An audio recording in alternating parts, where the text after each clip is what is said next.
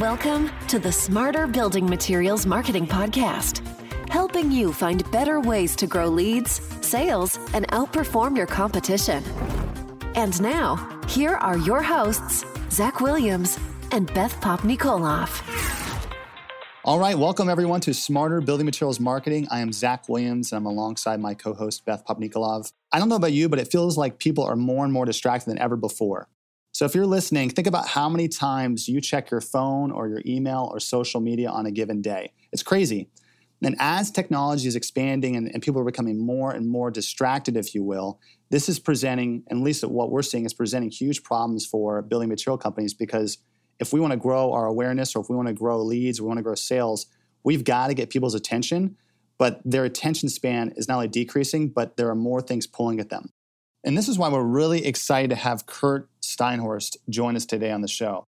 Kurt's the author of the Amazon best-selling book, Can I Have Your Attention? It's a book that actually focuses on inspiring better work habits and getting stuff done in a constantly connected, work environment. So he spent years studying the impact of technology on human behavior, and he's actually founded a consultancy called FocusWise that helps organizations overcome the challenges of constantly connected individuals in the workplace.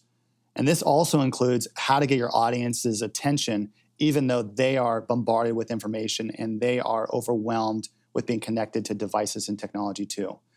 He's worked with some really cool companies like JP Morgan, Allstate, Nationwide, Honda, Raytheon, McDonald's, and even my personal favorite, Taylor Swift's record label. So we're really excited to have him join us on the show. So welcome, Kurt. I'm excited to be here. Thanks for having me on. So Kurt, let's kick things off, and why don't you just give us a 30,000-foot view of who you are in FocusWise and kind of your claim to fame in the consulting space? Yeah, so my background originally was in the study of communication and how the way we communicate changes as a function of technology. So I am a part of a team that studies trends in understanding how the world is changing, how the workplace is changing, how humans are changing within that workplace. And so it's super fun. It gives me a chance to work with really interesting people from every major industry.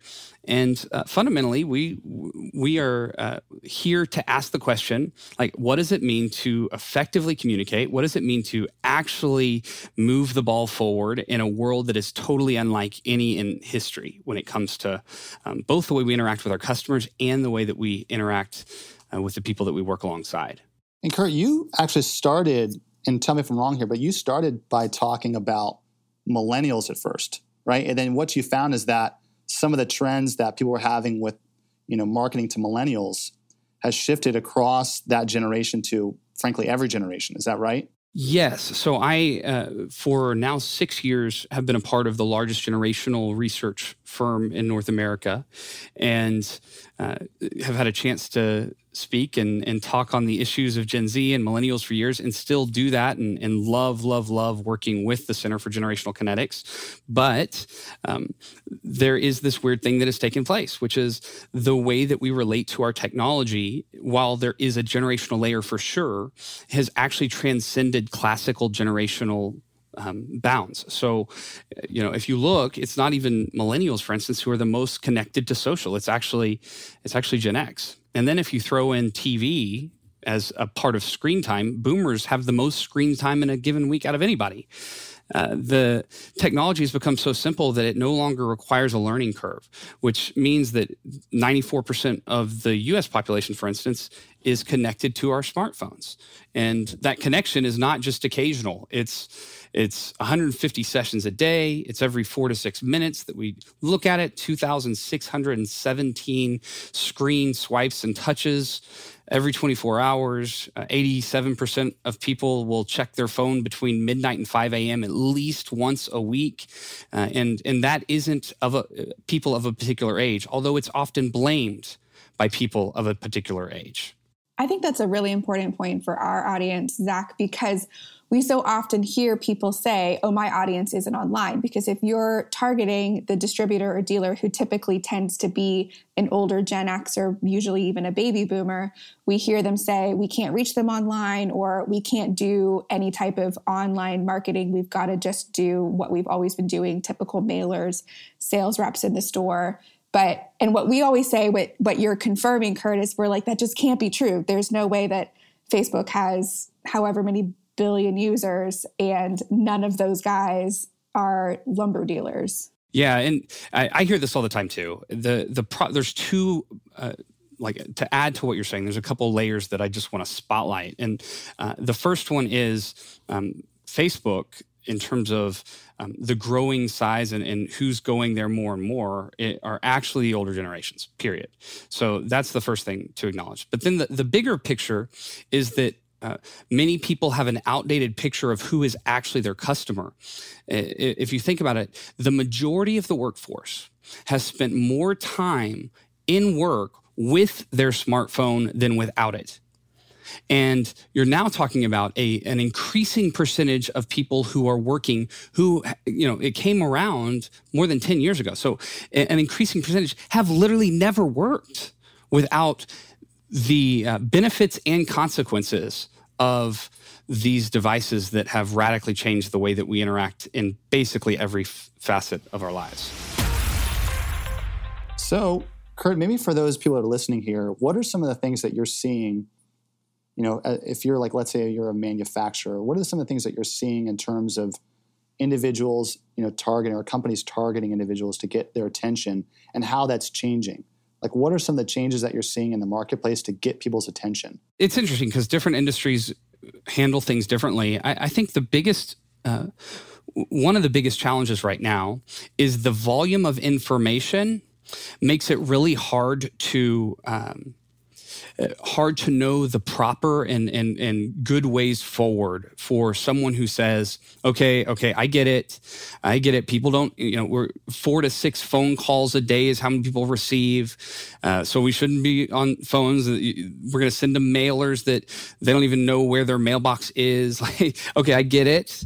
But then there's a lot of complexity and confusion about what it actually looks like to effectively interact with someone in this overwhelmingly high volume digital playground that we have when it comes to communication. And so there's a lot of people that are jumping onto social media, and the vast majority of small businesses are on social media. Unfortunately, there's a lot of them that have 12 followers and aren't actually generating any traction with what they're trying to do. And why do you think that's the case? Why aren't people getting traction with individuals? Because they don't understand what people go to social media for, and they don't understand what's driving it, and they hear they need to be on Twitter, and so they get on Twitter, and they make an even bigger mistake often, which says, I'm going to hire that young kid. He's on the social media. He's on the Facebook or the Snapchat, and then and they think that person is an expert because they're on it. And the truth is, in a world where people have unlimited access to everything that they could want with one click, name a thing, right? You name a thing, you can have it with one click right now. Ladybugs, 1,500. I found on Amazon, I can buy 1,500 ladybugs with one click. You can do that. That means that no longer is the challenge sending a message. The challenge is, in fact, having them even care. And so we misunderstand the value proposition. To me, that begs the question, are audiences interruptible? Can you effectively communicate with them on social or online anymore? Yes, for sure. In fact, it's, but the way it looks is different, and the space that you occupy can make some major differences. I think there's a few principles that are really important when we approach social and when we approach digital communication and communication in general to make better decisions. And the first is just understanding that humans are humans, people are people. And so what we're looking for actually hasn't changed. That means people like to connect to people. They don't like to connect to stodgy brands. So how am I making sure that I'm revealing my humanity and they're seeing me as a human and then I value them is one really critical principle.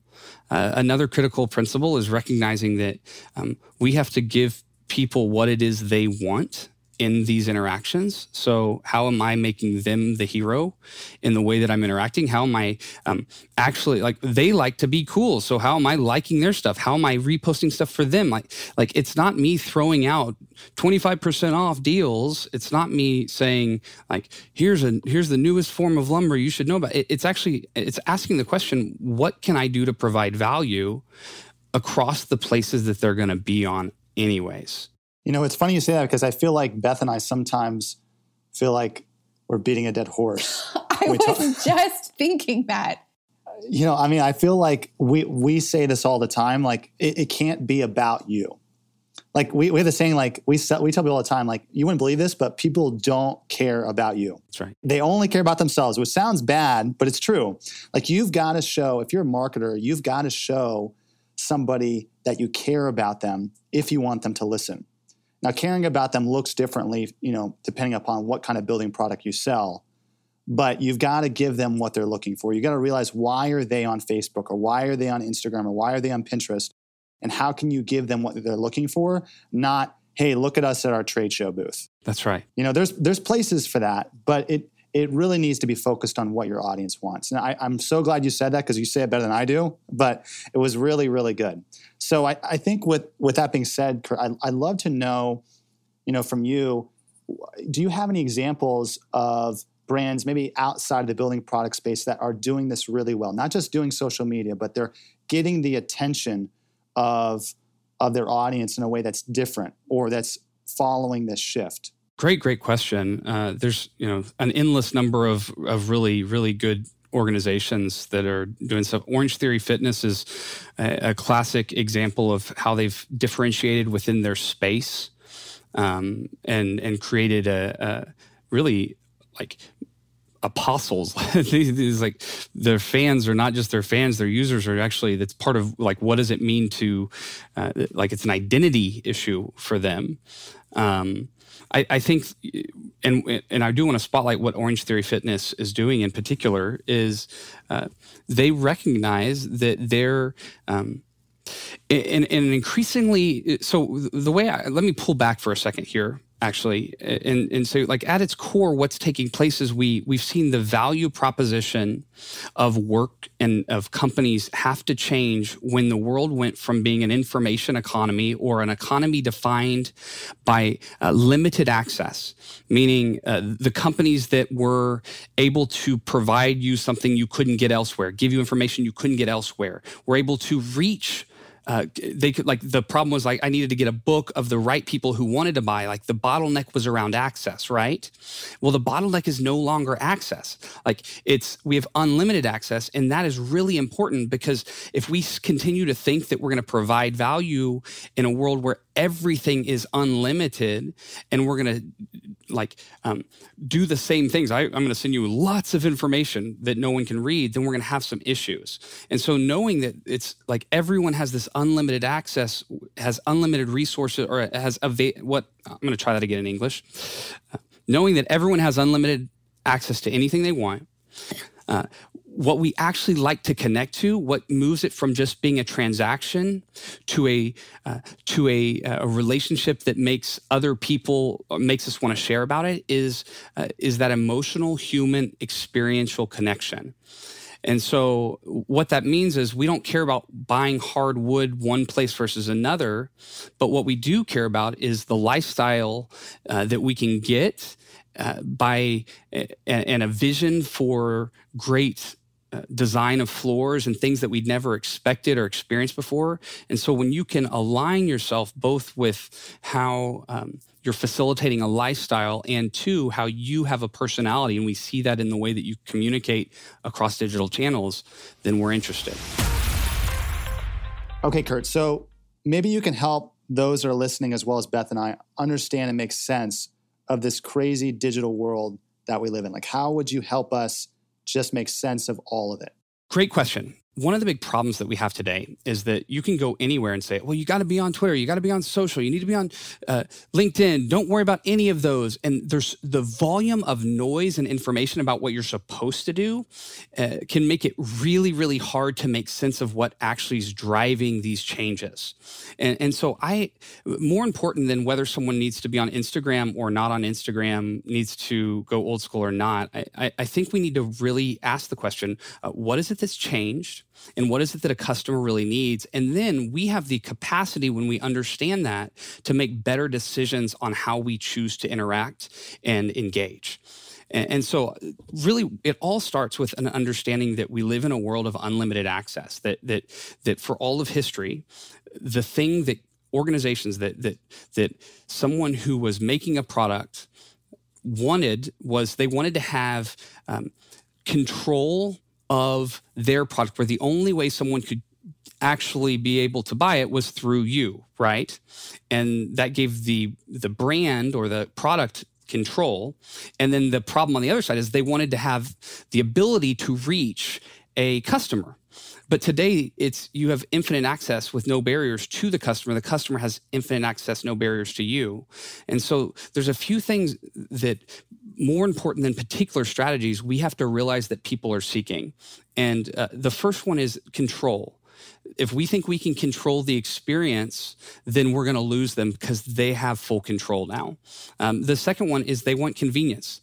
If it's hard to deal with, any obstacle, meaning anything that is made complicated in any part of the sales cycle, we've always wanted to have it easy, but now we're used to one click. But then there's this other piece, and that's that we want to have real connection within the convenience, and while having control, we want to have real connection to the people behind the brands that we work with. And so that really can help us to think, like, how am I, one, making it more convenient for them? How am I making sure that I'm not trying to say, you can't do it this way? I'm not taking control. And then how am I facilitating a deeper relationship rather than it being a simple transaction? So can you break down for us, Kurt, more what you're talking about when it comes to building connection between brands and customers? I would love to. This is the real opportunity here. It's interesting because we lived in this weird period for, the previous 30 years where we saw the rise of brands fully separated from the people behind them, right? If it didn't matter who I was. I worked for IBM. I wore a blue suit. And the brand became more important than the people behind them.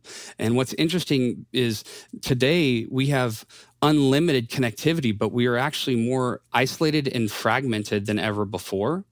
And so people go to digital channels and they go to actual live channels with a very explicit goal of creating real connection.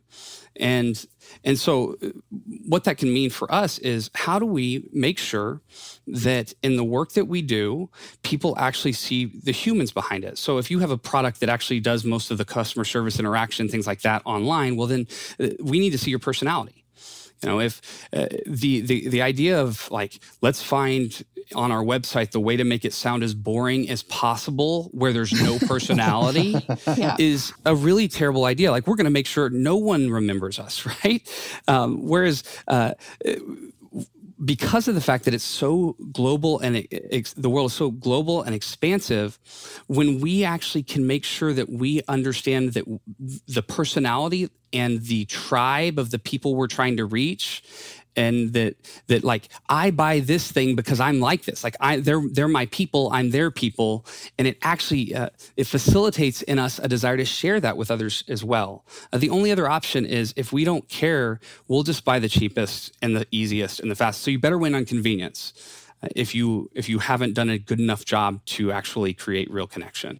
And, the interesting thing is this plays out in the questions around, what channels should I be on? Look, if you don't sell a device or a tool or a product that is going to make them cool for owning it, then that probably doesn't mean that you need to spend time like taking photos of someone installing it to put on your Instagram feed. That's probably not what it means. But there's a couple things that it can mean. The first is, for individual salespeople, they need to be creating a consistent message that the people that they actually know them as experts in the space.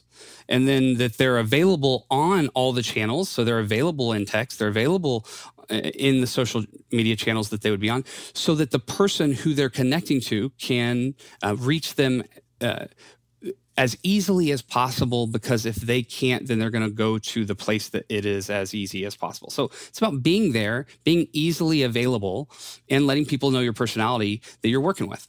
You would say if you have a product that's not glamorous, not aesthetic, isn't visible in a finished project, that really you should hone in on convenience. You still need to have an easily readable, easily navigable website. You still need to be present on other digital channels like social media.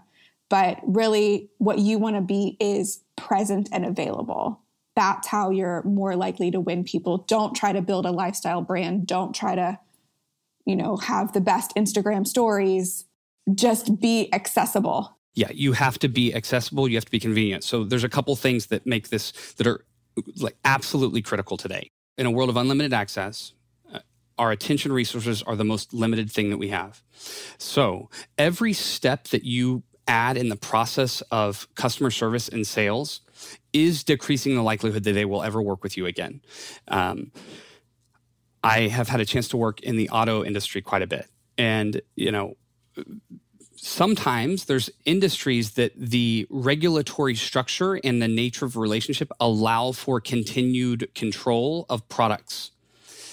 But eventually they will get disrupted, and we're seeing it happen where Carvana has multi-billion-dollar valuations while the numbers don't actually align because, there's a place I can click one button and then get the car I want. That's the expectation. And so what happens here is often we're so tired, we're so exhausted that hey, could you send me info on that thing? Yes, I'll send you 12 pages of information on that thing. And that way I'm not having to actually do the work.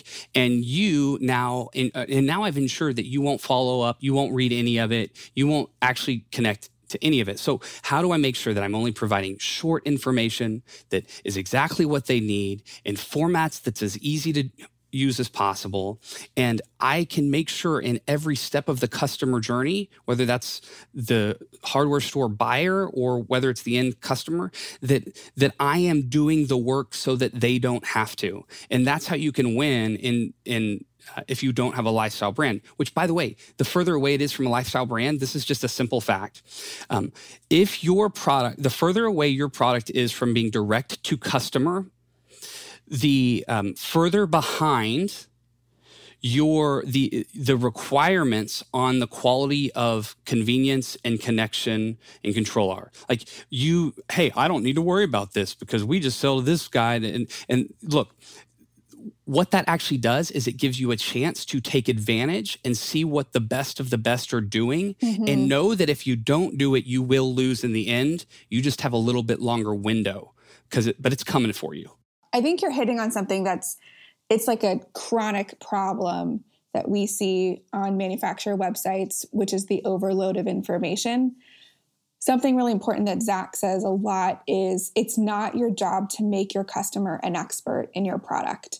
Because that's really, right. Because for you as the manufacturer, as the salesperson, you get super psyched up and pumped about the nitty gritty, whatever the technical specs are. And we've been in business for this many years and this many tests and blah, blah, blah. And really your customer is on your website because they have a question. That's right. And they just want to get that question answered. And you're keeping them from getting that answer. One thing I thought that was really interesting you said was that the further away you are from the customer, the less quickly you have to adapt to changing technology is basically what you're saying, correct? You have time to see what the market is doing. You don't have to push the envelope as much. But if you're not pushing it to some extent, you're eventually going to get past. It sounds like you're saying that there's a really interesting limbo for building product companies. Is that right? Yeah, I'll make it really simple. You can have a building, and we've had a chance to work quite a bit in construction and building, and you can easily have a building person that comes up to me and says something like, well, we've been doing it the same way forever and it's still working. And so what you're talking about is just, it doesn't really apply, right? And what I would say is the person that you're saying still wants to have a phone call and you drive up and then you take 30 minutes of their time and you tell them like, here's all the manuals that you need to read. That person is buying through Amazon Prime with one click. Mm-hmm. And so their personal life has caught up and they're not buying products that on a personal level that put them through the challenges that often is occurring at work. But know that if that's their preference at home, that's their preference at work. And that means whoever finally does actually move that direction, that person is the person that will win all the business. So really, as a marketer, probably marketers are wired this way anyway, but what you should be hearing is there's actually incredible opportunity. Oh my gosh. It's for me to get ahead. Right. None of my competitors are doing this. If I did just a little bit better, I could make a huge difference in sales. That's right. If I just simplified, shortened the word count, made the decision-making process far easier, made the visuals align with what people are used to, they're competing with Instagram. If I just made sure that we made easy access and availability across the channels that people are on, then we're going to have a massive advantage over everyone else. All right, Kurt. Well, we really appreciate you joining us on the show. For people that want to get in touch with you or they want to, let's say, read your book or find out what other resources you have, do you have a website or an email address or some way they can get in touch with you? Of course. Would love to continue the dialogue. The easiest place is probably email, and you can just email me at cs@focuswise.com. So cs@focuswise.com, all one word. You can also go to the website, FocusWise. You can find me on LinkedIn. I'm there. That's an easy channel to connect. Would love to, what we didn't talk a lot about was the other side. And the fact is, the most important way to reach a customer whose attention resources are more and more depleted is by actually creating a team and an organization that can focus above all of the noise. And so the book is actually more focused on that. And it was written for the distracted person in mind. I hope it can be a resource for you guys. But if nothing else, feel free to reach out and let me know if there's any questions you have. That's great. And we'll definitely include that stuff in the show notes for this podcast. But until next time, thanks everybody for listening. And thanks, Kurt, for joining us. You've been listening to Smarter Building Materials Marketing with Zach Williams and Beth Popnikolov. To get the resources mentioned in this podcast, visit venveo.com/podcast. Thank you for listening.